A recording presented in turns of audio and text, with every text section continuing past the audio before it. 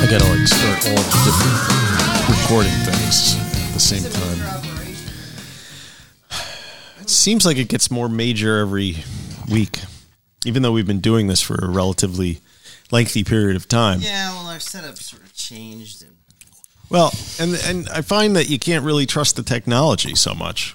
I don't trust it. It's gonna. I'm recording on. I'm going to record on Zencastr. Yeah. I'm recording on the MacBook Pro, and I'm recording on the Rode Podcaster. Okay. And last week, I was able, out of all of those, to cobble together one show because this stopped recording. The MacBook stopped recording at some point. The Zencastr audio sucked. And this was all fakakta too. So I don't know. We got it done. Yeah, I was wondering, like, should we have just not done it? But I don't know. Most of the Monksters, I sort of did a little survey, and most people were glad we did it. You don't have to, like, be in the camera frame yet. Oh, okay. I mean, what if we put the whole show? Well, then you need to. Then maybe you should bring your ass lower. There's a thing that you can pull on, but you have to use your weight to bring it down. There you go. See? But now it's What, is it too low now? How's that? That's better. And it sounds good, and I can hear myself. Yes. And I can make funny faces. Better than last week. Yeah, last week we had all kinds of audio problems. I thought that mic would have been good, but what I realized later was it's not really a vocal mic. It was a nice instrument mic. And that's me. I'm an instrument mic. I play an instrument. Yes. So I had an instrument mic for instrument mic. And, sorry, we need to. I'm pretty sure I don't have COVID anymore. Yeah, it's too late. Well, you never know. I've been testing negative. I shouldn't have kissed for you. all kinds of things. I shouldn't have kissed. But that's our way. It's customary, right? Well, I'm going to Greece, so I got to get used to kissing men. Guys. Yeah. Look, what? My studio light thing fell off. Nothing but quality studio stuff going on here. Part of the fun. That is my light diffuser, which is actually a legal pad that's now hanging from a piece of duct tape. Looks like the set of a horror movie. The shoe fits. All right. Yeah. There you go. That's right. Just... Okay, well, here we go. Here we go. And we're back. Welcome to Recovery in the Middle Ages, the podcast about two middle-aged suburban dads and their pursuit of life, love, and recovery. I'm Nat X. I'm Mike R. And boy, do we have a show for you. Today on RMA, the triumphant return to Castle Grayskull Studios after a long, cold exile to the outer reaches of the RMA kingdom. The boys are back, and this time we brought reinforcements. In an unprecedented and unexpected move, it's a Take 3 takeover. Take 3 with Grant B will be recorded live as we discuss April's top recovery stories with RMA's one and only G Money Smooth of SoberLiningsPlaybook.com. All this and more today on a very special edition of RMA. Hey. Hello. No one would ever know you were reading that off a piece of paper. That's pretty good, right? I spent a lot of time acting and acting schools and blah, blah. Yeah, I was in theater arts forever.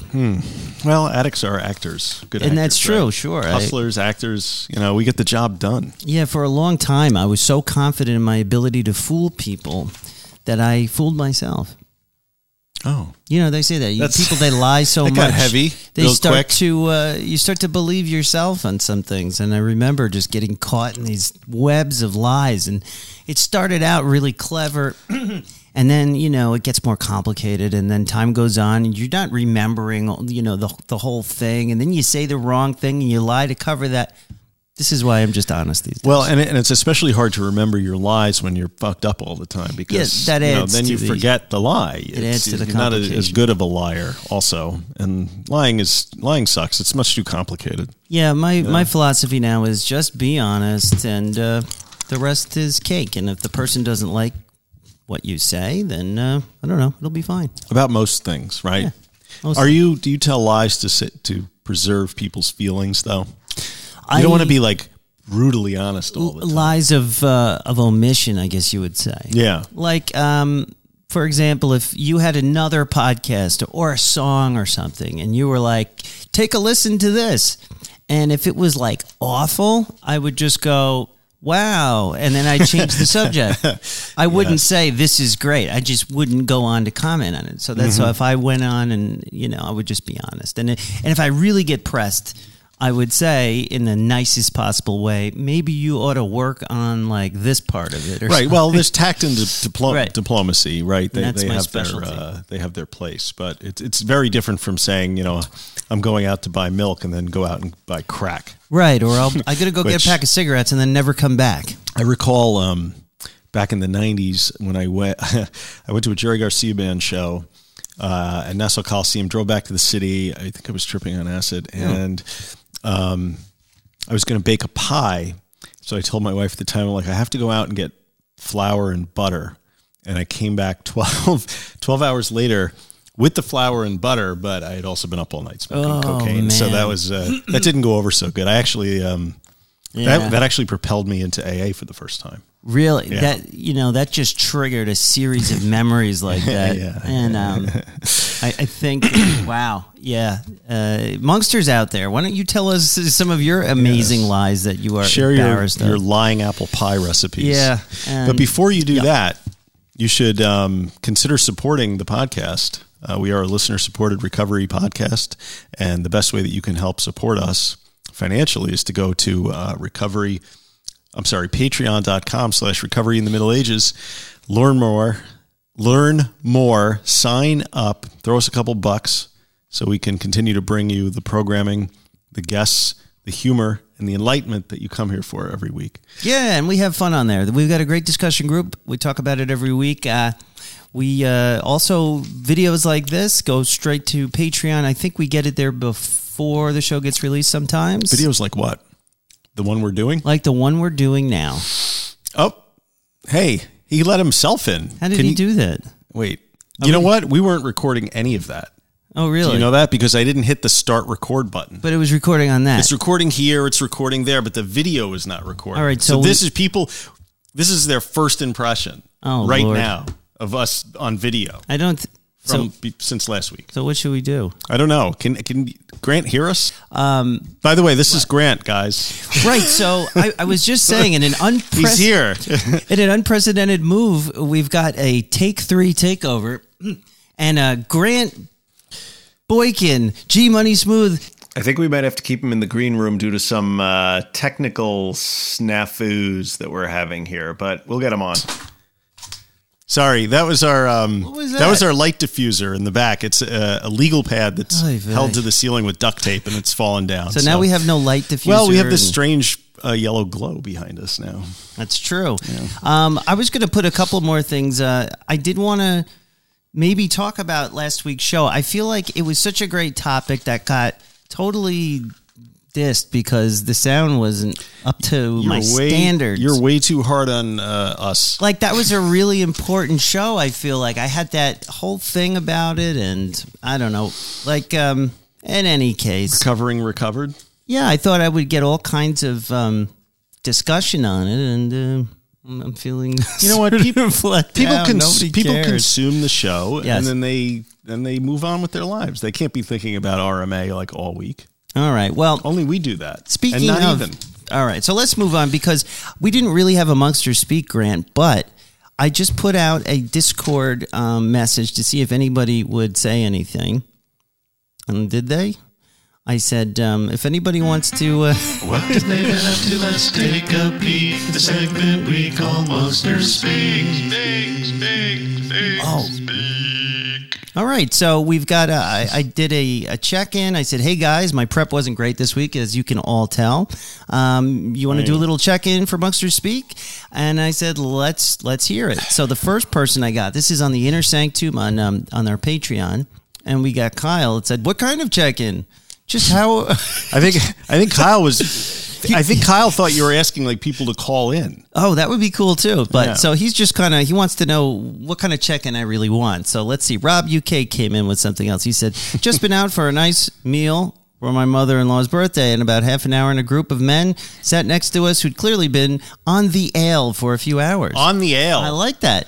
Very loud and brash, but they did redeem themselves with a splendid rendition of Happy Birthday for their mother-in-law. Nothing like a table full of drunks singing Happy Birthday to your mother-in-law. I wonder if they knew I was going to actually read these.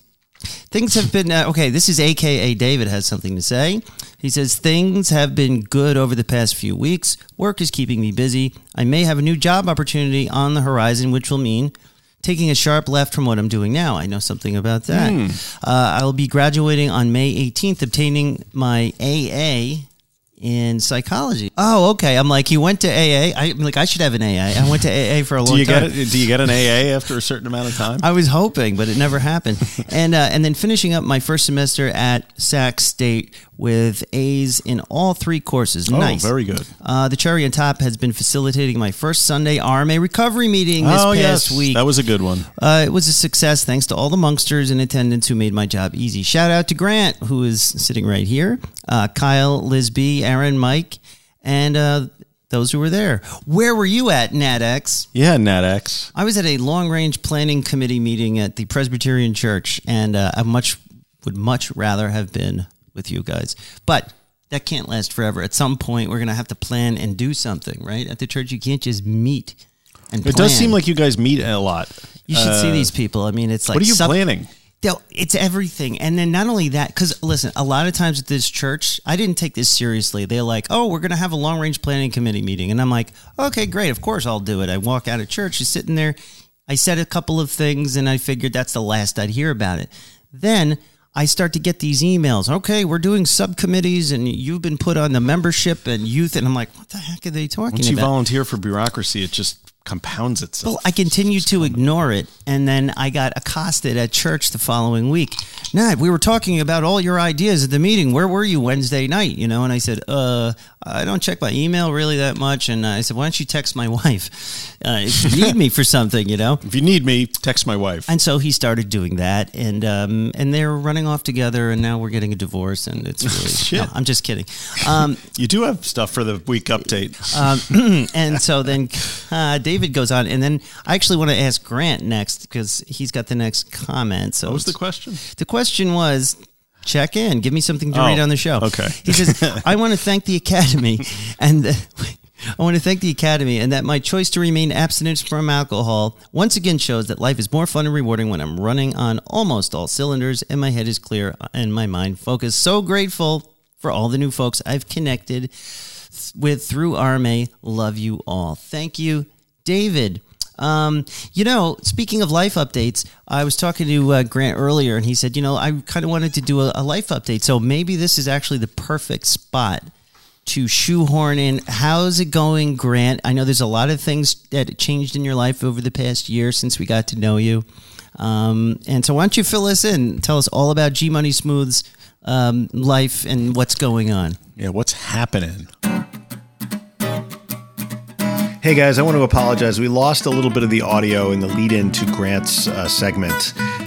So we're going to join him already in progress. The part that was cut out inadvertently was an intro to him talking about an exciting new opportunity he's been presented with to change careers. So we are going to join that discussion in progress. And Grant is going to tell you a little bit about the opportunities he's been presented with, and then we're going to lead into the take 3. So apologies again, and here's Grant. All right. So, I continued on. I was able to continue on in my career, but I gave myself permission to start looking around.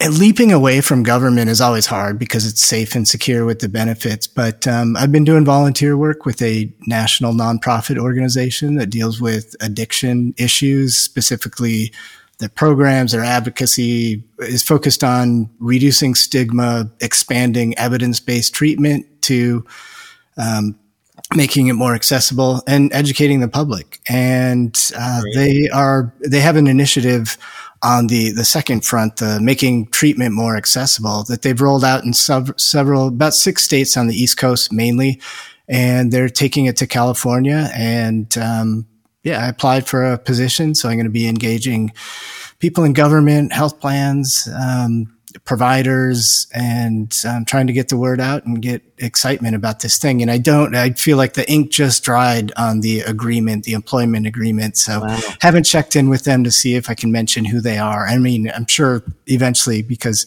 it's important for them to get the word out. So I'd love to come back and talk about it, what it is that I'm doing, but cool. Yeah, really excited. That is so great. And I feel like, when I was watching, I think it was Anonymous People, maybe, when we were watching that for the show. And I was watching some people, in the documentary who were doing exactly what you just described. And I thought to myself, man, that would be so great. Like, I would love to be involved in something that's meaningful. And helpful. You are. Congrats. You are. You're involved in RMA every week. You maybe you're still somewhat anonymous, getting less anonymous, I would say, but you're helping people and you're putting your voice out there and you're reducing the stigma by, talking and adding comedy to your talk about addiction and recovery. And so thanks, Grant. I try to sell this to my wife that this is like my volunteer work. Yeah. And she's like, I don't know. My wife does. You have too much fun doing it. All I get is you're leaving the house for the night. I've got the kids. I'm like, but here we are. But that's so great, Grant. I'm really excited for you because I know how important it's been for you and in the way you've talked about what you've been working towards and, and all of that. So cool. Yeah. So I feel like I've been playing at, a fake addiction and recovery job with the website and coming on this podcast. But I feel like now I'm kind of aligning my interests with my professional goals. So yeah, it'll lend some credibility to our show too if we're associated with an actual professional. I love it. But that's it. It brings up a good point in that trying to align your values with what you do for a living is really something that pops up after you spend some time away from alcohol or from whatever drug you're using, when all of a sudden, like, things that were important to you before are less important. And then other things kind of ratchet up the hierarchy of needs as you get more towards self-actualization, if I could steal from Maslow, right?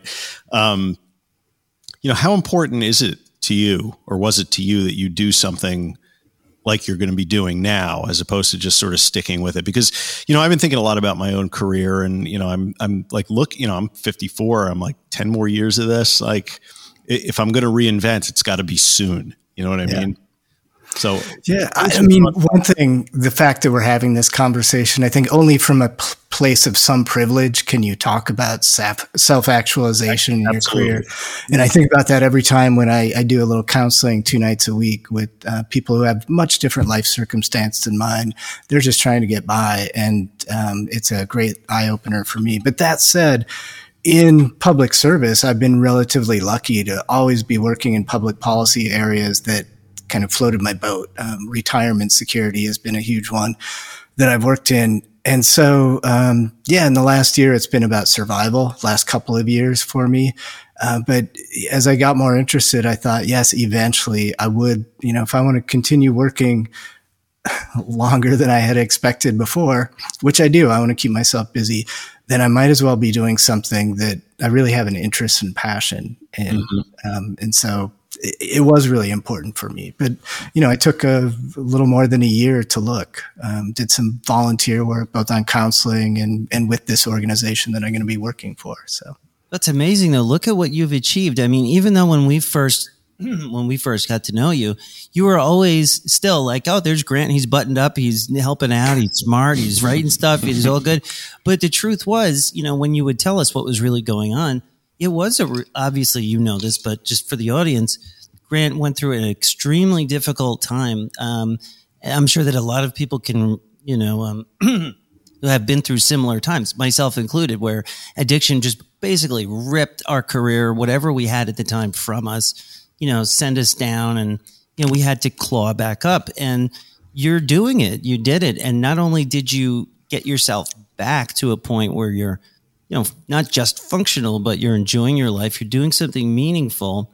You're also just getting started too. And that's what's so exciting, and it's easy to, look at where you are and go, not so great. Well, what am I doing that's so great? But when you look back, try and look back a year ago, I mean, it's amazing what you've achieved. I think it's a real inspiration, Grant. A year and a half out from my 5150 hold. So that's progress. I mean, isn't that amazing though, what recovery can do for you? Yeah. I mean, because even you get into like, if you've been kind of plodding away at a career and you've been drinking the whole time, and you're not taking opportunities that present themselves for whatever reason, there's fear, there's anxiety, there's all the reasons that drinking for in the first place, and then you spend some time working on yourself, or you come out of your addiction, and then all of a sudden, like, your brain fires up and you just want to contribute more, you want to be more of the kind of person whose values match up with your actions. Yeah, and to be counted on. For me, it's like a big deal that people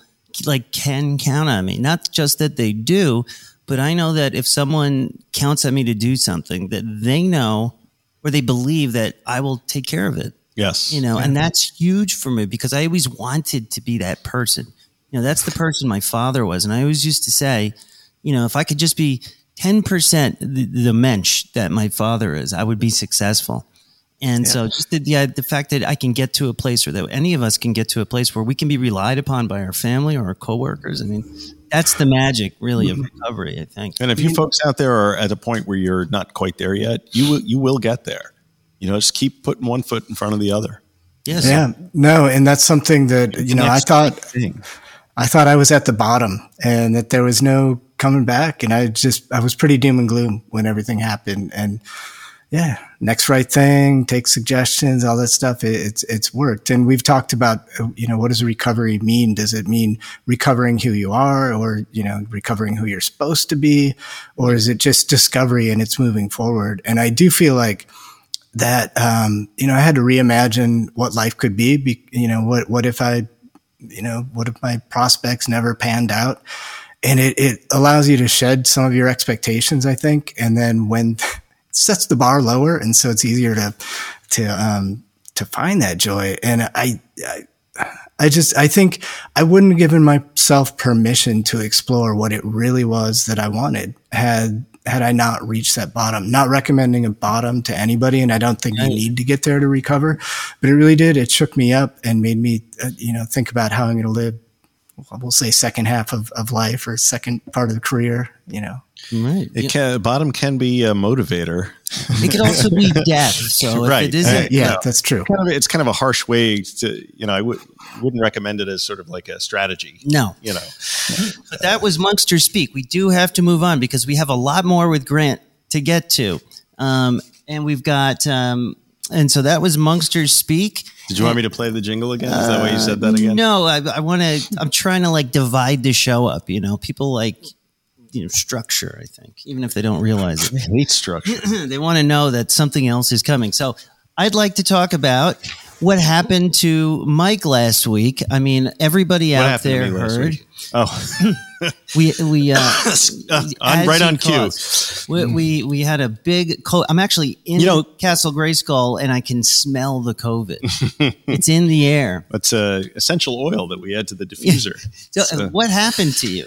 What is going on? Well, I'm not the only one here who's suffered a recent bout with COVID, but me. That was you too. The two of you, and now I'm sitting here. Same week, traveled 3,000 miles across the country. Right. But I haven't gotten it. I don't know. Yet. You will, though. Apparently 60% of the rest of America, according to the New York Times today. Well, I probably got it, but don't know. So you're eligible too. Mine sucked. And I'm not comparing, my COVID with your COVID, Grant, because COVID is COVID. But getting it on the tail end of the flu it seemed especially unkind. Yeah, you got the flu. I had a great word for it. I called it Mike is a sick fuck with his COVID flugasm. If only it were that pleasurable. COVID flugasm. Yes, so go on. Yes. Sorry. Well, I mean, what's there to say, really? I've spent most of the past week coughing, so that's just kind of where I'm at. But it's funny. Everybody in the family got it, so we had a big bowl upstairs that we kept all of our rapid tests in. So at the end of the week, it's this massive thing full of COVID. Yeah, that was pretty funny. You showed me the picture of the tests. Yeah. And you're like, it happened, and it looks like a pregnancy test. Yes. It's a bouncing baby virus. You did it. I did it. But so, unfortunately, and I didn't really get sick. Obviously, I can't separate out what was the flu and what was the COVID because they're both the same, like cough. They're both respiratory infections. But one is a hoax and one is not. Well, so, I mean, I'm still a little off my game, and the cough. Today is the first day that I'm not coughing all day, even though I've tested negative like for the last 3 days. So it's a weird little virus. I don't know what your experience was, Grant, but I'm still a little run down, still a little coughing, but I'm here. Well, you're old enough to get the 4th booster, aren't you? Thank you for that. I am not getting any more boosters. Oh yeah, okay. Yeah. Well, I would like another booster, but I haven't quite gotten it. I did not have COVID. In fact, I had an 8-year-old that used to be a 7-year-old. We call it a birthday party. Hey, Max turned 8, and so this completely has consumed the last week. And if any of you out there have met 7-year-olds, they're insane, especially the boys. And so we had a bowling party, which was also at an arcade. I know, we're all like, yours is self-inflicted with that thing you're smoking on there. Yes, this is what I need to keep me a little nervous. And it's working. And so Max had a great birthday party. We had 15 of his closest 7 and 8-year-old friends at a bowling alley. I remember those. It was days. basically chaos, and but he had a good time. And what did he get for his birthday, Nat? Well, his brother just the week before got a bearded dragon, which it's a lizard. I don't know if everybody knows what these bearded dragons are. They're very docile, and they eat worms and sit in a cage and just generally don't do much, but he wanted a bearded dragon just like his brother. So he got a bearded dragon. So now I've got 2 bearded dragons, and now I'm actually paying attention to Mike's lizard factory down here. Is there an actual lizard in there? There is. There's one in there and one in there. So what is this one? Leopard gecko. There's a leopard gecko, and that one would be a leopard gecko. 2 leopard geckos. You can't keep them together or they'll eat each other. Right, that's what I was told, because I just wanted to put the 2 bearded dragons together to save money. Yeah, no, you can't. Apparently, this is... You need 2 giant cages because they get very big. They get the size of like, you ever see those Galapagos iguanas? Yeah. Yeah, they get about that big. Maybe a little bigger. Well, I'm looking forward to having... They live a long time. These lizards here, at least 10 years old each. And they probably have another 10 to go. Wow. Yeah. So I've got, my work cut out for me. I know that my cat really wants to do something to these lizards because he's constantly... Yeah, they won't live that long then. Yeah. The cat will eat it soon. If I'm sick of the lizards, I'll just leave the door cracked. There you go. To devastate my children. The other exciting thing that Max got, as you guys know, he's now interested in professional wrestling, which has just been amazing for me. I'm having the best time with my 8-year-old watching wrestling and stuff. He's so funny. And so we got him like almost front row tickets to a TV taping of Friday Night SmackDown, and he's just like elated. He cannot wait to go, and like it's just the cutest thing. So we're gonna go see professional wrestling, and then feed worms to lizards and clean up lizard poop. Yeah, you can get salmonella from that, Yeah, salmonella. Did you guys know that salmonella? It's spelled like salmon. And then Ella. It's like Italian salmon. Salmonella. It's a feminized Italian salmon. And then the kids also had the week off, I think. Was that last week? They did. We were all But you guys were sick. So we did nothing. I don't know. We didn't really have a whole lot going on. I ended up taking my son, my older son, Noah, to work. So he got to see my new job. And basically, I was just making him do makeup math work. Kids love it, right? When you bring them to an office and make them sit there and do nothing. Yeah, he was kind of amazed because it's like, I was in a sports store and now I'm in this company, and it's like he's just like as amazed, I guess, as I am, and so that was kind of fun. But you actually managed to get to a swim test for Ben. How did you do? Yeah, so I've been sort of reeled back into the Boy Scout thing, and I'm actually an assistant scoutmaster now. I have my little. I told you, I'm still jealous of the outfit. Do you wear the uniform?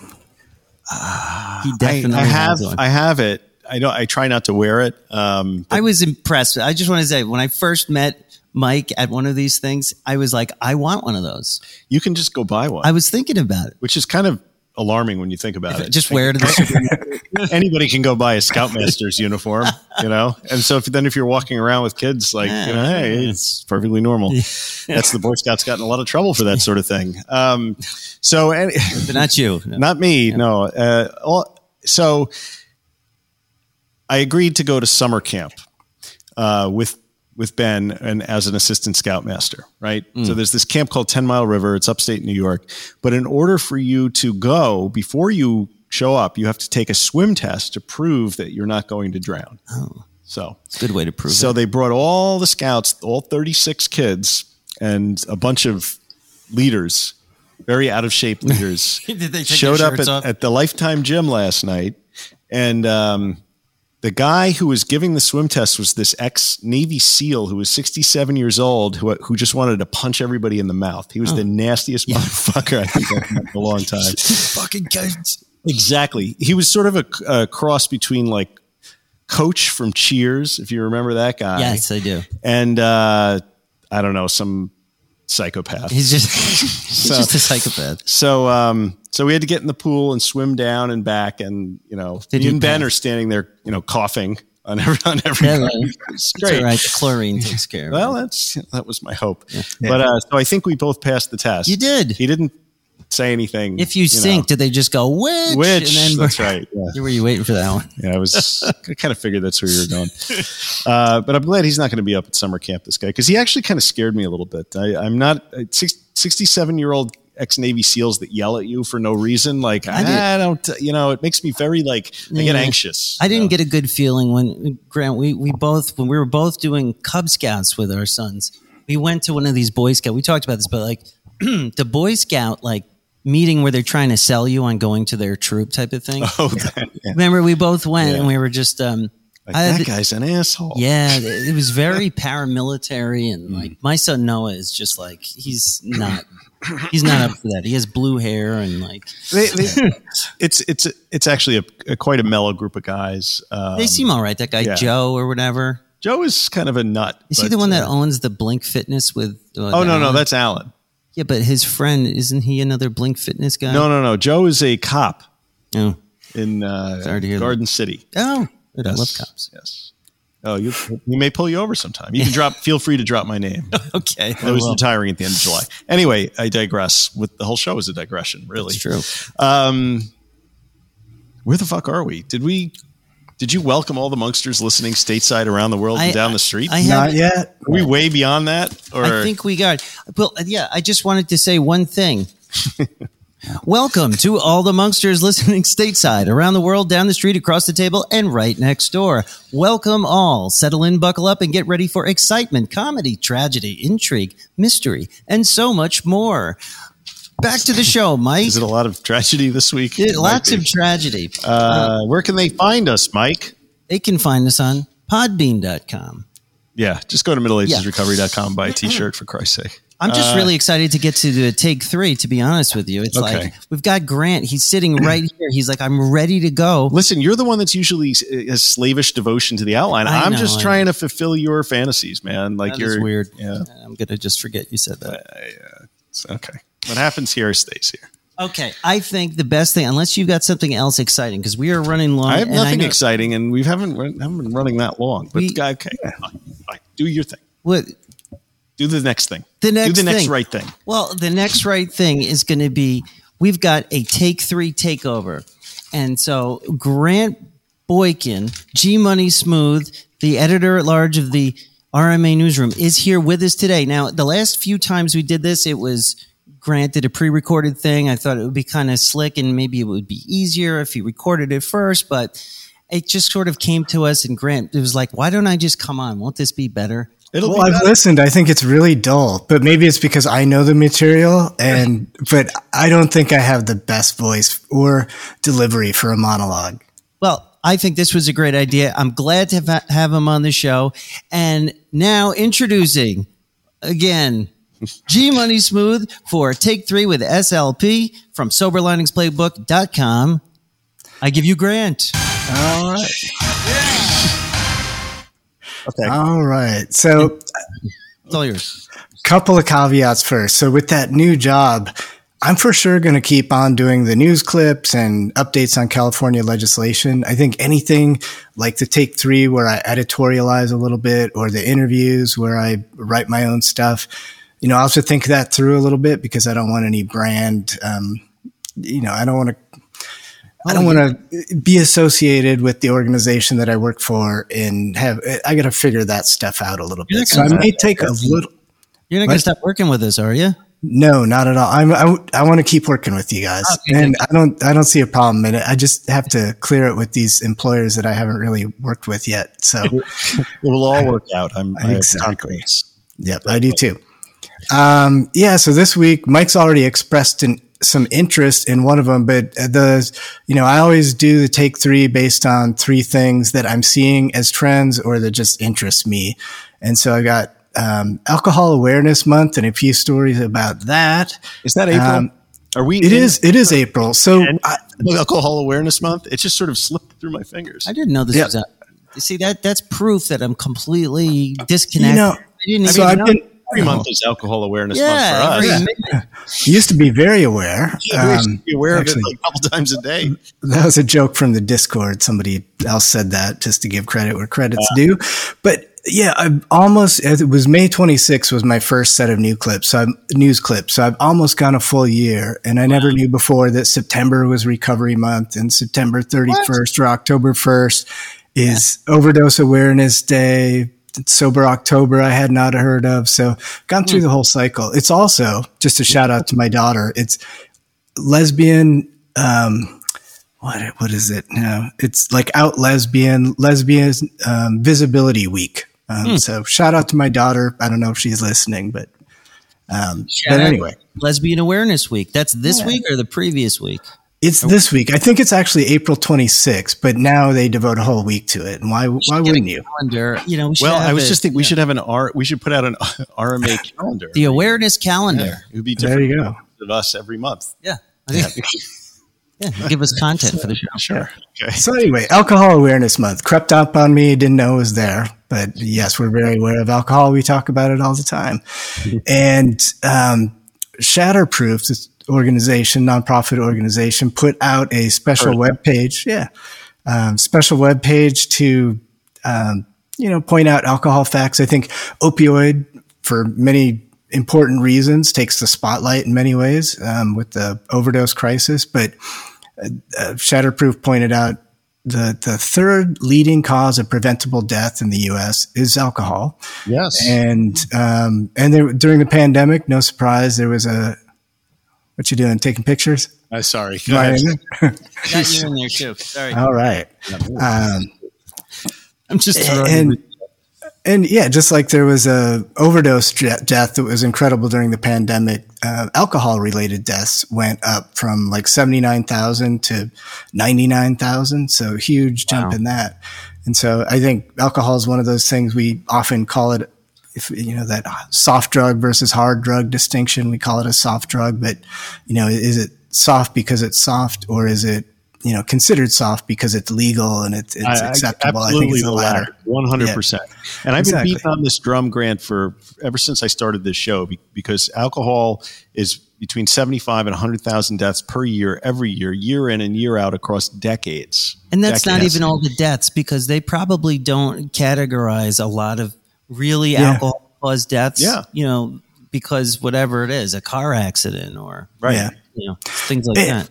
And which drugs can kill you in terms of withdrawal symptoms? Alcohol, benzodiazepines too, but apparently opioids, it'll feel like you're dying, but alcohol could actually kill you.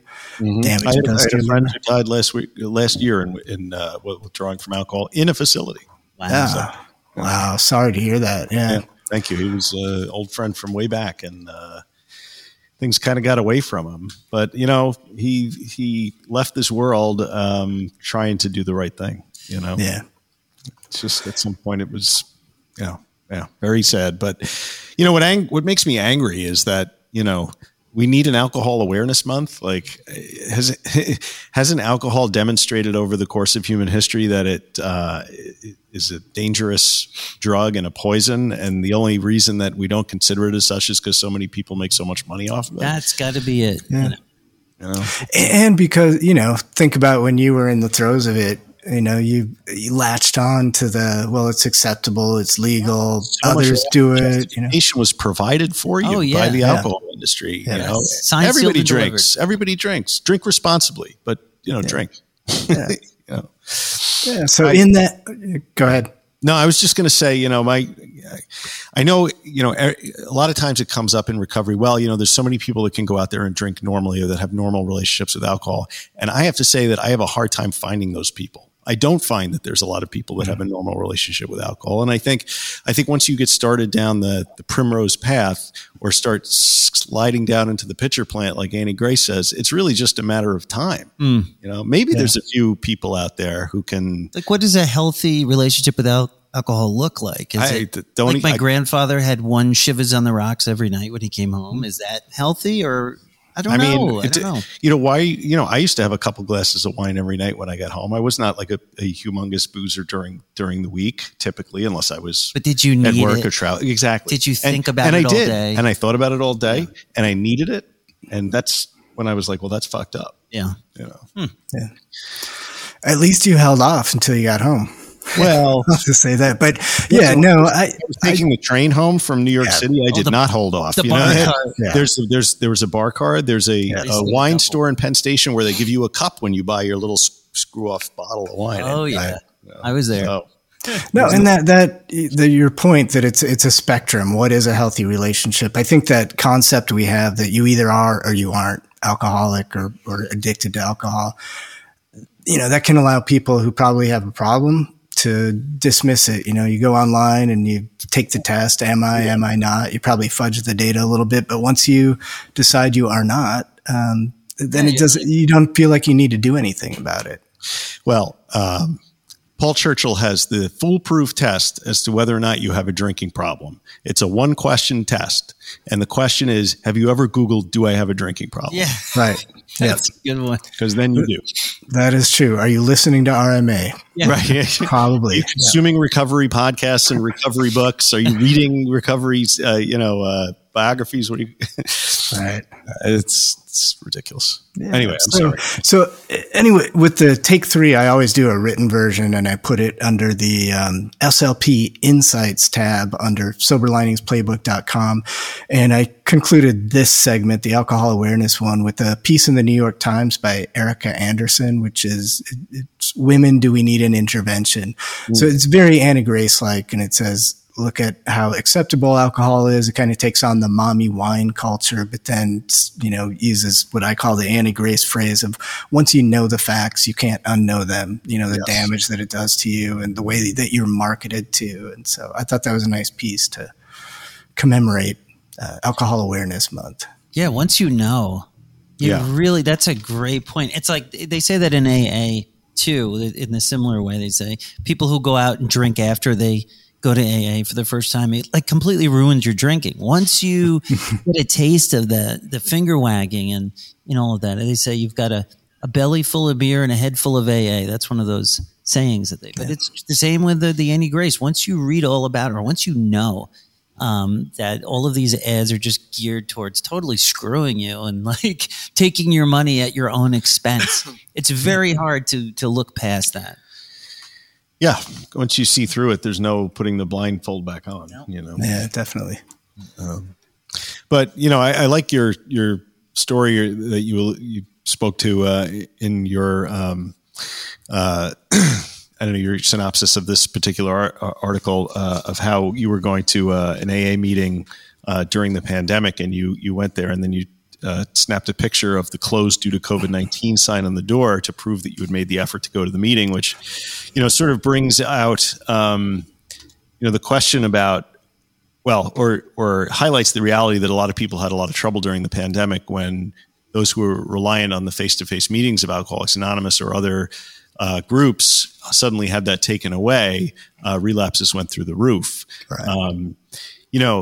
The cynical part of me makes me think that, well, maybe relying too much on face-to-face meetings is not a particularly good idea, because when they're not around, you set yourself up for a relapse, right? Yeah, and a lot of people, I think, and Grant, I'm sure you saw this too, the people who did move with the situation and move to online, I think people really permanently changed the way they recover.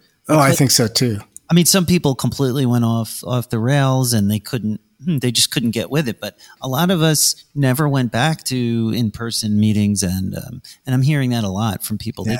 They like what they've got.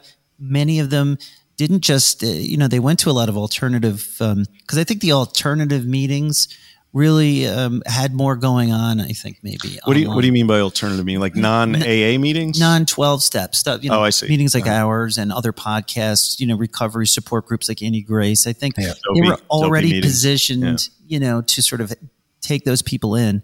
And they were. That is one good thing that came out of it. January 2020, I signed up for Annie Grace's alcohol experiment. So you get a month, and then the online community then migrated to its own Facebook page. I'm still part of that. But yeah, my problem in the pandemic was I was feeling really good. Pink cloud, thought I got this. And then I started reading online in the sobriety communities, people falling left and right, relapse. And I kind of gave myself permission. I think it was the excuse that I was looking for. It seemed like the apocalypse, and I was going to be working at home anyway. What the hell? And things went south the week that we were going, to remote work. And that's when things got crazy. And my brother said, "Get yourself to a meeting." And I went to the one place that had been sort of a group that I had gone to, never a home group, and right across from the state capitol, and saw the closed sign. And I thought, oh, this is a bad time for me to relapse. But then I quickly discovered, I was out of work for a little bit of time, and they say 90 meetings in 90 days. And I far surpassed that, because when you got nothing to do and you got a laptop in your room at your sober living house, it's really easy to knock out a few a day. Yeah. That's great. Yeah. And here we are, back to it. So all right. Where is next on the take 3? Number 2, I've been interested the whole year that I've put together news clips. Number 2 is non-substance addictions. And so when I first come across things, eating disorders, sex addiction, love addiction, self-harm, pornography, I wondered, I think we all think our stories are unique, or at least we're looking for relatability in stories that are similar to our own. And I thought, well, that's just something completely different. And I usually, unless the article is really interesting, I tended to leave them out of the news clips. But then the more that I hear from experts, Anna Lembke, Stanford professor who writes very well on addiction, Dopamine Nation, she talks, just about every interview I've heard, she talks about her addiction to romance novels. Started with Twilight and took off from there. Right. And the way she talks about it, she's convinced me that, compulsive behavior that you do because it fulfills some need and it creates problems in your life. Like, what's so unique or so special about a substance? And that kind of lately I've been hearing, and I put a recent article that he wrote, this guy Stanton Peele, who wrote a book called Love and Addiction back in 1975, that like Maya Solovitz and I think even Carl Hartz nod to it as sort of shaping some of their thinking. And that's his thing too, that addiction, there's nothing special about drugs or alcohol. It's this set of behaviors, compulsive behaviors, that you're filling some void or you're using it to cope. And if we actually understand other addictions, it can help us look at things like, non-abstinent recovery, like right with people with eating disorders, we don't expect people never to eat again, or sex disorder, or, sex, addictions too. And so, that's definitely an interesting, and when we did, Anna Lembke's book, it definitely opened up and my thinking on these things has evolved quite a bit from the first day I walked into an AA meeting. Because for me, when I first got into recovery, and it was just my myopic way of seeing things, but I was so focused on, and for good reason, stopping doing this thing that I'm compulsively doing. And if I could just get myself to be, dry, or to stop drinking and using drugs for forever, somehow everything would just be okay, and the longer we study these things and the further that we progress, with studying addiction and recovery, this type of thinking, it makes a lot more sense to me. The dopamine aspect of it and just having healthy behaviors. And that sort of opened up a whole world that I never thought of, which is this non-abstinent based recovery where you really have a goal of just making your life better and, not running ragged, going after things that don't help you and just being, and living in a better way. And I feel like it's getting more popular out there. Yeah. And I think sorry, Mike, one point, even if abstinence is your goal, I don't think that's the way to measure, recovery or your success. It should be, and this is Katie Witkowitz, who I interviewed, always throws out the term a life worth living. Yes. And I think that's what you should be achieving, is your life meaningful. And that will also, to the extent that you can say, yes, job wise, career wise, my connections, personal connections, socially, I'm fulfilled. The more that will keep you from needing something else to fill that. But go ahead, Mike. No, I agree with that 100%. But I was going to say that, when it comes to things like eating disorders, like there is no such thing as abstinent recovery. Yeah. You can't be abstinent from eating. You can't be abstinent from, reading. I mean, when I first, listened to Anna Lemke talk about her addiction to romance novels, I was kind of rolling my eyes like, same thing with the classical music. It's like chocolate. It's like, are you dismissing addiction? Well, or with even with Gabor Mate and his addiction to buying classical music CDs, but it really all triggers the same pathways, and it's all filling the same need, right? And like you said, if you accept that addiction refers to compulsive behaviors used as coping strategies that persist despite negative consequences, it is difficult to argue non-substance addiction should be excluded, right? Total agreement there. And I've noticed it in my own recovery in a lot of weird ways, because, we've always talked about sort of addiction whack-a-mole, and that's part and parcel of this sort of thing. Like you can stop using a substance, and then and I've seen it in other people too. It just rolls right over into the next thing, and some people it rolls into like a healthy obsession, because there's tons of people who are, ultra runners, who, are, there's no question in my mind, they're just sort of swapping coping strategies from one that's less healthy to one that's more healthy. Right. But even in myself, it's like, sometimes I have to stop myself from getting obsessive about other things, right?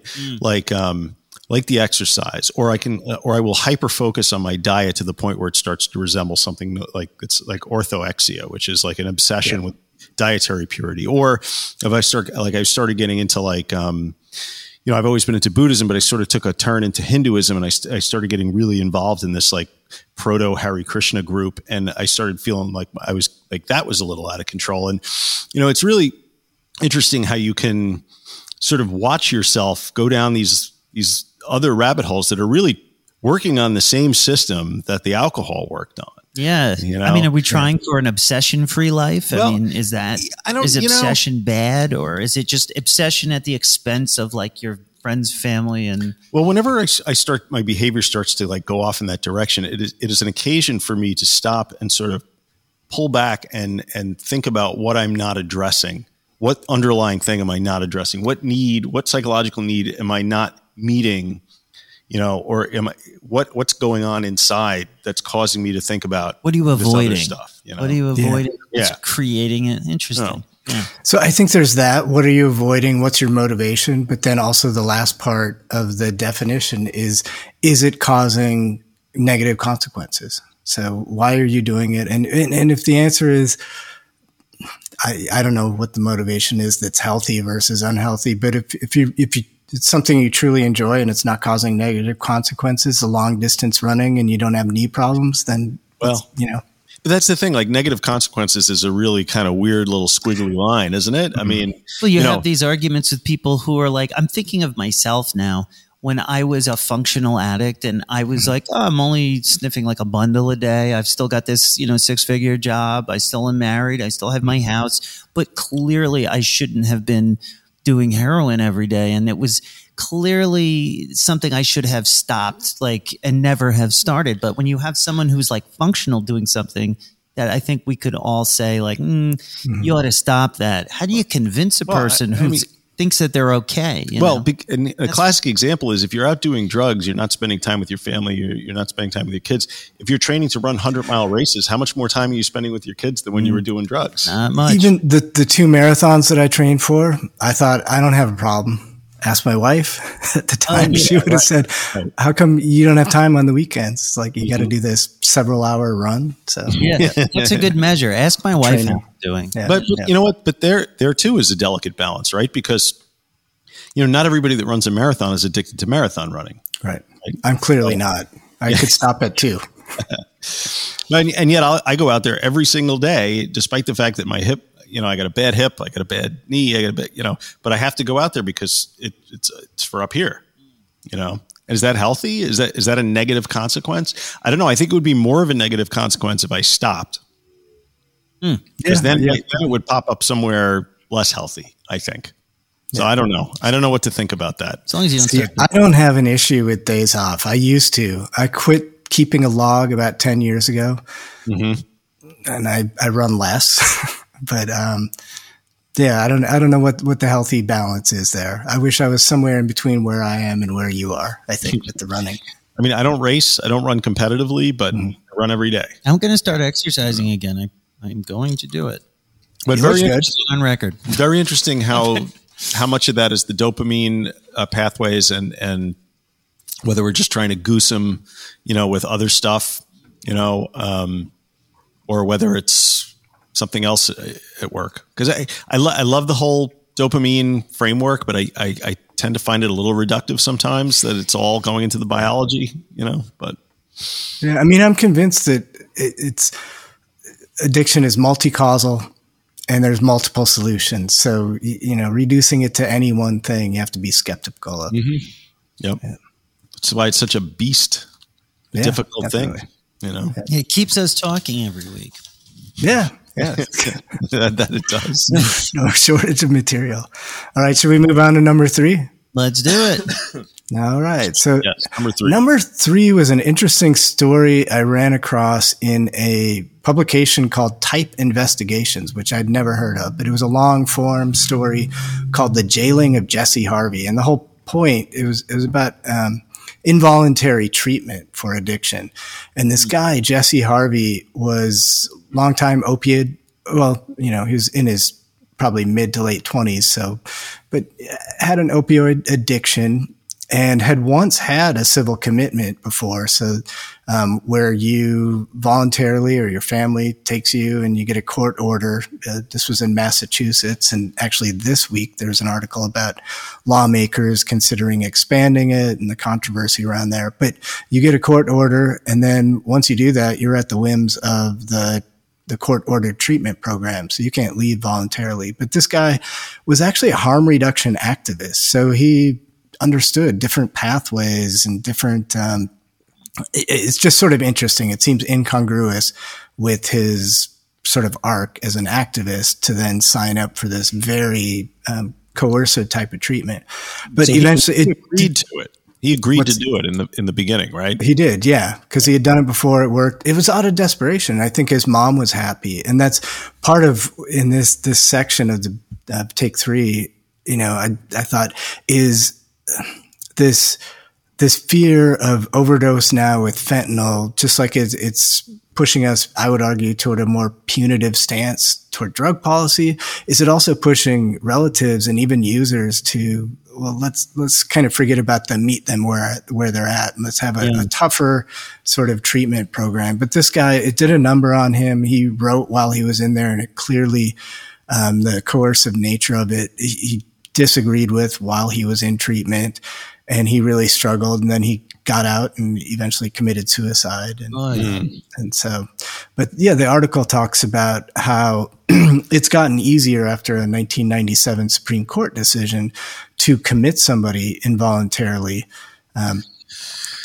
Yeah, go ahead. I know you wanted to talk about that, Mike. You know that I went and looked up the case, right? So did I. Yeah. It's Kansas v. Hendricks is this. Yeah. So is it Dust in the Winds or Purple Haze? Which side are you going for?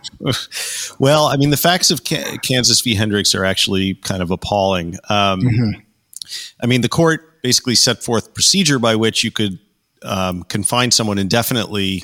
And this was for a sex offender, right? Civil commitment indefinitely for prisoners convicted of sex offenders whom the state deems dangerous due to a mental abnormality. Now, versus a mental illness. Yes. Yeah. Which is kind of interesting because, there's a lot of people out there in the world who would think that, pedophiles should probably not see the light of day because they have such poor outcomes when it comes to treatment, right? But who else has poor outcomes when it comes to treatment, right? I mean, you have opiate users, you have alcoholics, just podcast hosts. Yeah. So do you want the state deciding what a mental abnormality is and being able to confine people on that basis? I mean, it's very easy to say to keep all the pedophiles in jail, but it certainly seems to me like what's going on in Massachusetts and some other states that, they're basing these programs they're creating for involuntary civil commitment for addiction on the holding in Kansas v. Hendricks. And that should be alarming anybody who believes in civil liberties to any degree. Well, that's the problem when it comes to drug treatment, because there's an intersection in criminal justice because of how it's illegal. And so you have the criminal justice system, which intersects with the court system, which now has to intersect with mental health providers, and then patients who are also seen as criminals. So it's this complex, and I don't know what the answer is. Clearly, judges and lawyers should not be, deciding people's, mental health treatment, but you also have a criminal side of this. Well, I mean, and that's part of the problem, right? Is the criminalization of addiction is a problem. I mean, what you're dealing with is a mental health issue here, not a criminal issue. So, yeah, and what worries me though is like, in addition to, these civil commitments that are being used under Kansas v. Hendricks, you also have laws being passed, and you referenced one in the Weekly Wednesday this week. In Colorado Springs, where they're passing a law in Colorado, which basically says that the way to help addicts is to, rather than make the addiction-related crimes as misdemeanors, make them into felonies, so that people are facing much more severe punishment, and that will somehow give the judges latitude to get these people into a drug court and have like a sort of to hang over their heads, so that if they fail the drug program, I don't know what, they send them to prison for a longer period. I think the quote in that article said leverage, give them leverage to get them into treatment. Yeah. But I mean, and that's not the only state where that's going on. I don't know if we talked about a couple of weeks earlier on Recovery in the News, we covered the kids. Yeah, they wanted. It was in Louisiana. They wanted to increase the penalties for marijuana possession for kids to include jail time. So what is this? Well, on the one hand, there's all this talk about all this money from the opioid settlements being funneled into treatment. While at the same time, it seems as though there's a big movement to increase penalties and put people in jail. And I don't know if that's because fentanyl has just got everybody freaked the fuck out, or if this is just some kind of sea change going on in the way that the state is planning on treating addicts. Well, it's a lot. Either way, it's alarming. It's fear. It's completely fear based, and you probably deal with this in when you're treating people too, in therapy and in groups and things. Making decisions based on fear usually doesn't lead to like coherent plans. And if an entire country is afraid that their nephew is going to die of a drug overdose because of fentanyl, that same person may be a judge, a lawmaker, or a police officer. They're all hearing this, they're seeing the death, and so they're making these decisions based on maybe irrational, maybe rational fear, but it doesn't result in a really great plan of action and ways to treat this stuff. It's just I don't know. Yeah, I mean, clearly, public policy based on fear is never that well thought out. It's not the way to go. And in California, this is sort of similar, but I found it interesting. There was a bill last year, and it's up again this year, that would create a pilot program for drug-related crimes. People could choose to go to a lockdown drug treatment program versus being incarcerated. And the governor vetoed it and said, that's not really a real choice, and it doesn't work to treat people who don't want to be treated. And Human Rights Watch they spoke out against the bill too and had a similar thing. So, yeah. I mean, I don't know what the answer is going to be, and I used to think I was getting closer to a better understanding. I used to feel like I had the answers, and that if given a moment to sort of crystallize my thoughts, that I could deliver. I used to say this, and you would scoff. Unified field theory, Nat's unified field theory. That's right. And the more and more we discuss it and think about it and read about it, I just don't know. Yeah. I don't know. Yeah. I feel like I'm getting to a point where all I can do is keep myself sober and happy. And I don't, for everyone else, I'm not feeling filled with confidence that there's a system out there, that there's a country out there that will effectively support, treat, and heal people who are suffering from addiction. Well, I just don't know. I mean, if you believe like Evan Haynes' statistics from, Oro recovery and the whole Carl Rogers approach to unconditional positive regard, then maybe that's the tactic we should be taking rather than putting people in prison. I think that's too I love Evan Haynes and his beautiful thoughts on it, but it just seems too Pollyanna. But he seems to be having success, How many people could possibly afford and go to Oro recovery? No, that's the wrong question. I mean, the question should be, why aren't there more places like Oro recovery, and why should people have to pay $20,000 for 2 weeks? Yeah, I don't know. I mean, we're spending. You know how much money it costs to incarcerate somebody? I mean, why didn't take that money? Oh yeah, a lot, right? Yeah, I mean, they make money too because they make license plates and stuff. Oh wait, where's my? Yeah, furniture. Yep. Money is being made. That's why it's being done this way. So the true root of all of this, of everything, is capitalism. Capitalism. I was going to say a very Marxist argument, which is not disparaging the argument at all. Silence. On that happy note, we could get into some dialectics now if you want, but capitalism, dialectical materialism. Yeah, sure. I was more in sociology. I was more of a Weberian, and you talked about elective affinity a while ago. Yeah, Protestant work ethic and. Yep. Right. What about cooperative capitalism? We were listening to It's All Bad today, and there was a really interesting guest. Finally, they had a guest that was not a a sex worker who was just constantly masturbating on meth. Like, it's okay once in a while, but it was like 5 weeks in a row. Backing on old Lawrence. Lawrence is a good guy. I love Lawrence, but the guests too. So it was Lawrence. Then they'd bring in more of these masturbating meth addicts, and God bless them. And I'm sure they're chafing. But really, it was interesting because the latest guest, he had a lot of really interesting points to make about capitalism. And he was talking about cooperative capitalism and, but getting back to capitalism as the root, I don't know about of all evil, but of most of society's ills is it's kind of a lot to wrap your mind around. I mean, what can you even do? It's one thing to stop yourself from, drinking to excess. It's quite another to completely topple our capitalist system. You know what I mean? Like, where can you even begin to change something like that? It's just, it's completely impossible. I don't know. I've kind of gotten to the point where I'm a bit cynical about the potential for anything to change within the structure of the system that we have right now. I mean, I think the best thing you could probably push for would be universal health care, because then you can work in that system. Yeah, you move to Canada. Then you got to bow to the Queen. You move to Russia, man, if you don't like it here. You don't like it, move to fucking Russia. What he was saying, the guy whose name eludes me on It's All Bad, was basically saying that America has always been a hustle. It was set up as a hustle, and it's a bunch of con artists trying to take advantage of each other. Norman H. Yeah. Which, I don't entirely disagree with that, but I don't know. It's a red herring, though. What can you do about it? You have a job, you earn money, you pay a mortgage. Like, are you just going to Jesse Ventura yourself and completely go off the grid?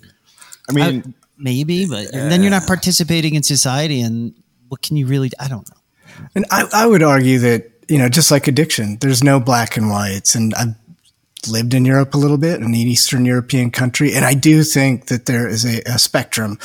And European countries have a much better social safety net. And, we could take a page from them when it comes to all sorts of things, whether it's healthcare or paternity leave. Yeah, higher taxes, but, more safety and security for all. If you actually look at the tax structure, when you factor in American property tax, income tax, sales tax, our tax burden is roughly equivalent to that of some Scandinavian countries, and we get far less in services for it. But we do have bigger missiles. and a much more advanced army. So there's that, you know. But this isn't a political show. Although you can't really ignore politics when it comes to treatment issues, right? I mean, no, I agree. Yeah, because I do think that we need to attack things on all fronts, but part of it is public policy, and you always have disagreements, and those are rooted in philosophical, disagreements about the way we should organize things and fund things. So, I think I would love to hear an update. I'm bringing up Anonymous People again because this is all making me think of that documentary, and we're watching. What was the foundation? Which one was Anonymous? Faces and Voices. It was Faces and Voices, and the. Oh yeah. Of recovery. It was just really. I was like, wow, But where is it now? I would love to have like an update. They had all of this movement, and I remember when that came out. I was an outpatient at a place called Seafield, and the person running the group was telling us that she was going with some other the people who worked there to protest or to march on Washington and all of that. I'm a person in long-term recovery, that kind of thing, coming out of the shell, and I wondered, where is that now? I mean, maybe do you ever go to Faces and Voices of Recovery website? They do a lot in terms of, I think they organize events and marches and I go to their website because they have, calls to action. You can sign on and, write to your elected officials on certain issues, but it's a good way to get updates on. Are they making progress in law? I mean, now, cause you've worked in government and now you're going to be working with this new organization. I mean, what do you feel? Have we gotten any progress, in laws and the way that states are running, besides just decriminalizing, narcotics in Portland? Like, is there any actual, they were talking about parity on healthcare and getting, I know we got some of that. Yeah. That was a big point. No, I mean, I'm not an expert. I play one on this podcast. So, yeah, me too. But there's clearly changes. And I think the Affordable Care Act, and I was a beneficiary, it made it so that insurance, even more mental health parity than we had before. And insurance had to cover, at least, especially in California, addiction treatment. And so that's great. But that makes for a bigger pot of money to be had. More people come into that space and more you see Medi-Cal fraud Medicaid fraud in addiction treatment. So, but yeah, then we, on a future episode of Take 3, Grant is going to tackle this issue. Well, let me just say that all of a sudden we have billions and billions of dollars from the opioid settlement cases that should be flowing into local governments expressly earmarked for treatment. Is that going to happen? Because I saw an article in our local paper the other day that Suffolk County is getting $26 billion or some insane amount of money. Like, I'm fully anticipating this money will just disappear into like a general fund. You can just see never to be seen traffic again. Cops will have brand new Mustangs. Have you seen those? Yeah, well, they'll have bazookas or tanks or whatever to pull over drunk drivers now. But like, what? Yeah, what are they doing with it? What are they doing with the money? Yeah. So the litigation goes. There's local governments, there's state governments, there's a lot, and so different people are going to get different parts. Different jurisdictions are going to get different pots of money. But I think, the organization that I'm going to work for has as one of their initiatives, sort of guidelines for how states should use the money. And I know I had an article in the Clips within the last couple of weeks on New York, and I can't remember if there's a panel or if there's legislation being proposed about how that money will be distributed. But it will vary, and it could be okay in some places and really not okay in others. You look at the way tobacco settlements have been used, and I would argue, in California, it's supposed to go to schools, and yes, definitely some of it makes their way there, but it came at a time when there were deficits in the government budget, and so greedy minds want to spend it in different places. So it'll take vigilance and I don't know, organizations like the one that I'm going to go work for to try and educate lawmakers on how it should be used. Yeah, it's such a quagmire. I was listening to that book called Unsettled by Ryan Hampton. And Ryan Hampton was a guest on Dopey recently. And listening to that, when I first started listening to it, I said, I cannot listen to another book about this, the scandal, the Purdue Pharma. You get overwhelmed, huh? So much of it. But I continued to listen because I needed something.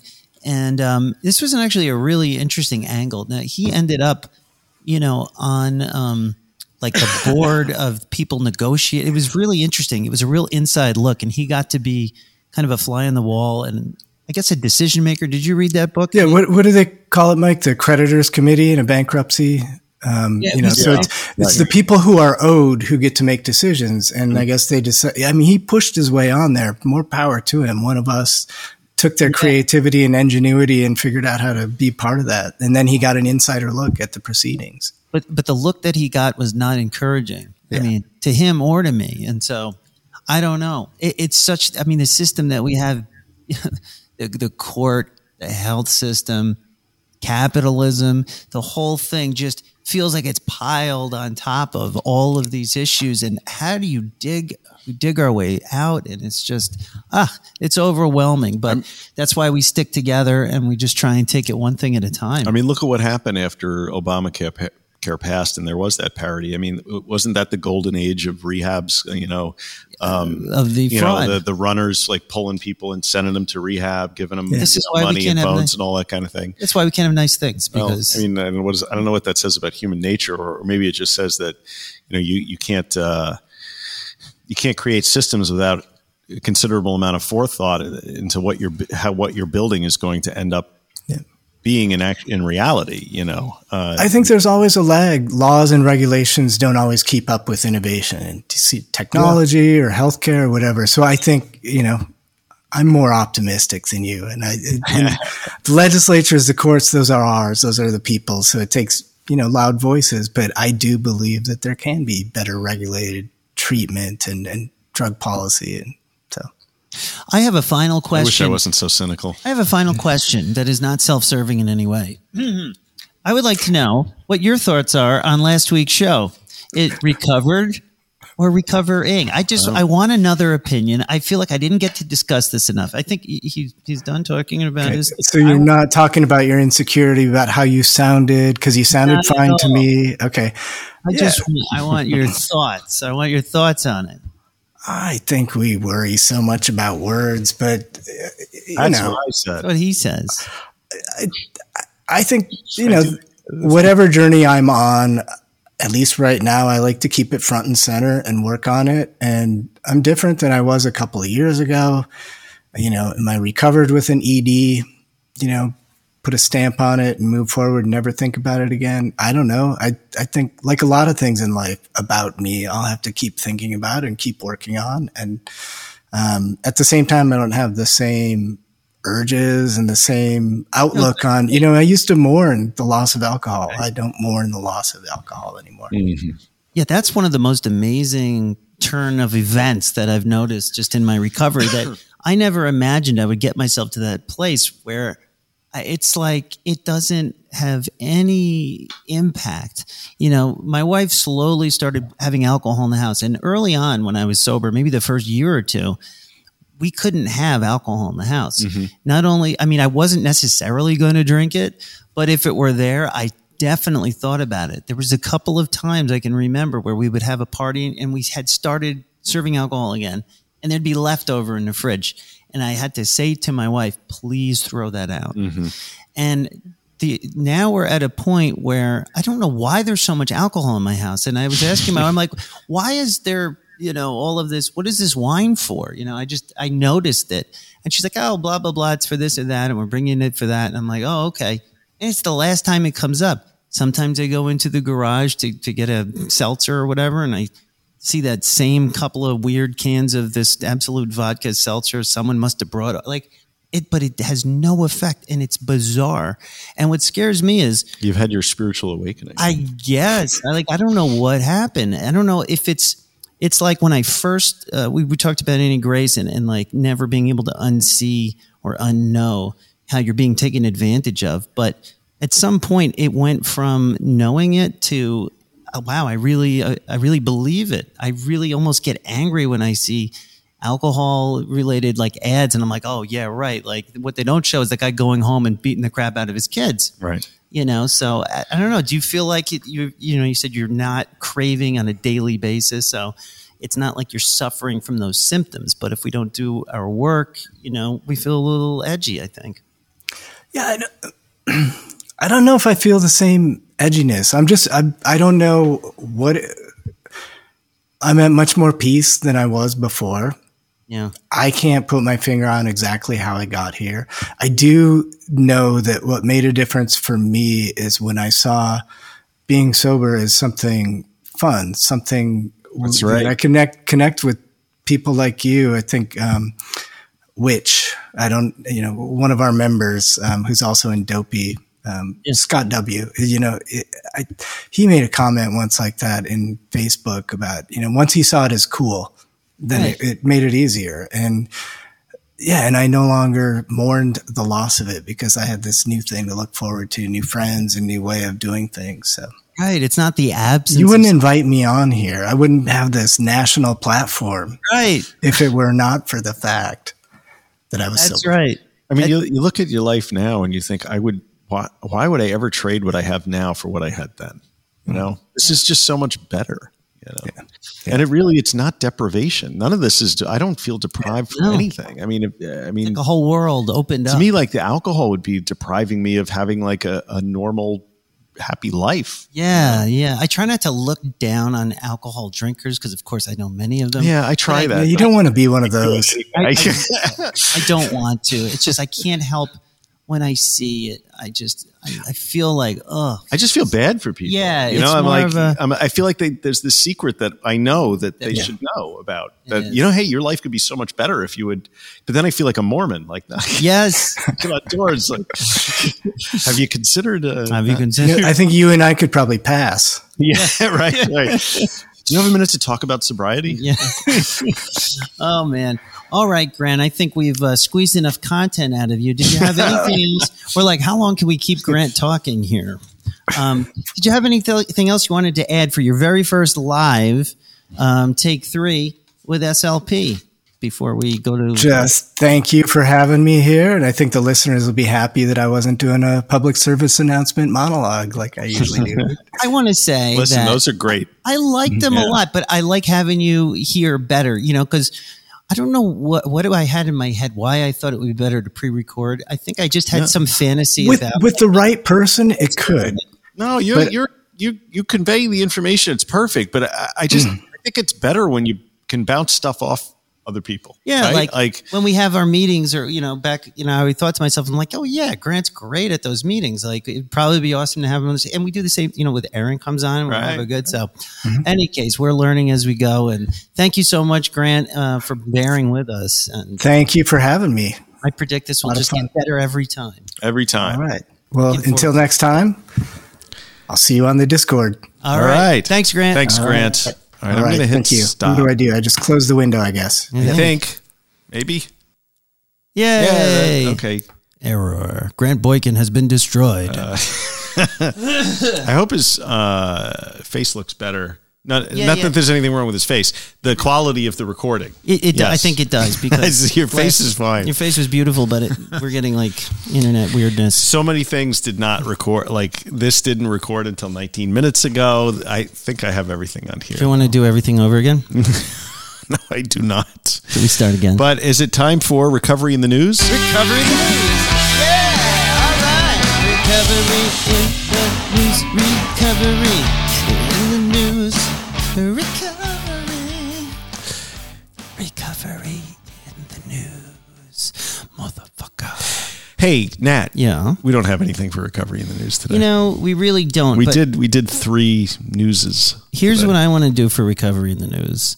I'm just going to randomly search addiction recovery on Google and then hit news. This will be interesting. Oh, I like it. I'm just going to click the slot first machine of Recovery in the News. Okay, first thing that I got. New program to expand access to substance abuse treatment in rural Wisconsin. Oh my. Something everybody can appreciate. We have a listener. We have a monkster who is formerly of Wisconsin. A new statewide collaboration between the Wisconsin Hospital Association and the UW School of Medicine and Public Health aims to bring much-needed help to rural communities grappling with a rise in substance abuse and addiction. They put people in jail up there? No, but the new program named Wisconsin Rural Health and Substance Use Clinical Support is designed to improve care for patients in rural hospitals and clinics who don't need help managing blah, blah, blah. This is really boring. And that's why we take a little more care in selecting our stories. But that was fun. So if you're interested in that, that's on the University of Wisconsin-Madison website. I will not put a link in the show notes. Recovery. Recovery. Anyway, I just wanted to sing the song. All right. Well, people come here just for the song. I know. I think sometimes. I thought that might have worked out better. Now what? Time for Week in Weird. Yes. Mystified man in Texas reports multiple sightings of eerie orb in the night sky. Not the eerie orb in the night sky. Again. By who? Tim Badal. A man in Texas claims to have witnessed an eerie orange orb hovering in the night sky on multiple occasions over the past few months and recently caught a peculiar aerial anomaly on film. According to a local media report, Sal Sanchez first caught sight of the strange UFO. A lot of alliteration. This is very alliterative. Back in January while standing outside of his home in the Austin suburb of Kyle. We have a Kyle on the Inner Sanctum. Does he live in Austin? I don't know. I don't think so. I just walked out and saw this strange light in the sky. He's from Canada, Kyle. Our Kyle is from Canada. Not Kyle this guy. is Texas. Not the orb guy. I was looking around at all the planes in the air like, is anybody seeing this? It's Austin. That's not like real Texas. Y'all. While it's uncertain if the planes in the air... While it is uncertain if there were any other witnesses at the moment, the incident at the start of the year was just the beginning of a series of sightings for Sanchez.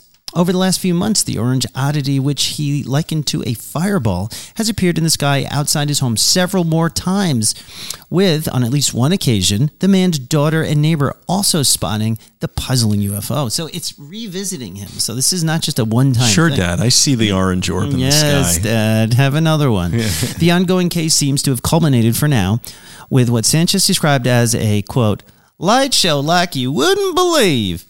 While the witness did not capture that particular event on film, he has managed to record some of the instances wherein the orb has made an appearance. As for what it might be, Sanchez was skeptical of the possibility that the UFO is a drone due to his observation that it flies fairly low to the ground, yet it does not appear to make any noise. I like how they're always skeptical of like the normal explanation. Like it's probably just the normal explanation is usually in the next paragraph, right? Yeah. Texas UFO researcher Jane Kyle indicated that her initial response to seeing the video is that Sanchez had filmed a lantern. There's this crazy thing up in the sky. I don't know what it is. However, she eventually concluded that it is definitely not, and noted that the light is solid the whole time, and it looks to be moving intentionally. That said, she left open the possibility that the oddity may have been a drone, while Sanchez simply mused, quote, if it is something that is not of this world, why here in Kyle? To that end, what's your take on the man's video? Write Mike R. at middleagesrecovery.com and tell us. We will post the video in the show notes. You know what this reminds me of? It's probably his neighbor who's like, you know, that guy, I'm going to fuck with that guy. And or he's got a lantern on a fishing rod or something. Because this story came up a couple of weeks ago that I heard that this guy was going out into his backyard every night and hooting, like, and he would hear this owl hooting back for him. So he would go out there every night and hoot, and the owl would hoot back, except it wasn't an owl. It was his neighbor just fucking with him. And that's what this sounds like to me. So, oh man, what a show. I feel like we have a little room for me to ask you a personal question. Me? So if anyone has listened for this long, if you're still there, I'm about to ask a very personal question of Mike. Here's my question. Why is there police crime scene tape on your front yard? What has happened? The cops are digging for stuff. I was like, I think I need to ask Mike about this. There's crime scene because usually I walk on the lawn, which is in bad manners. But did you walk on the lawn tonight? No, I avoided. Then the crime scene tape worked because I've reseeded the front lawn and I've put this tape around to see. We get a lot of things from Amazon. I see. So these guys just with their heavy boots, they clomp over the young shoots of grass. So I had to tape it off. And the only thing I had was crime scene tape that I had from Halloween. Well, it's been the source of speculation in my household because we passed by your house several times. I wonder if the whole neighborhood's wondering why I have crime scene tape around my front lawn. There's a few possibilities before you told me the answer. One of them was, did they get a new cesspool? But you didn't because... Well, we're hooked up to the sewer. Right, which is what we can't... And we'd put it in the backyard anyway, but... You would? I think so. Aren't they all in the backyard? Ours are in the front yard. Really? In my town. Shit. Okay. So your town is the same fucking town. We don't have sewers. We're just outside of the sewer district. Still septic tanks. Yes. Oof. Our taxes are lower. Yeah, be careful flushing shit down the toilet, though. Riveting radio here on RMA. And do you want to say anything else? Not really. I think I'm done. That about does it for today. I know I had a great time. Did you? That was great. I really enjoyed speaking with Grant. Yeah, guys, thanks so much for listening. And you, of course. Visit us at middleagesrecovery.com, Podbean, Apple Podcasts, Facebook, Instagram, Spotify, YouTube, and Twitter. So tweet us at twat, you twit. Support your favorite show. Drop a 5-star review. Join our private Facebook group. Buy a t-shirt or simply write and say hello. Join the Inner Sanctum at patreon.com/recovery in the Middle Ages for a higher level of support and this great video that we're making right now. We are maybe try and submit that there and join the discussion. And the best way to help the show is to share it with a friend. If you get something out of our show, please share the love and help grow the RMA movement. And thanks for bearing with us, guys. As we say, non proficiat perfectum. That's progress, not perfection. Definitely not perfection. See you next time. Not here. Be good.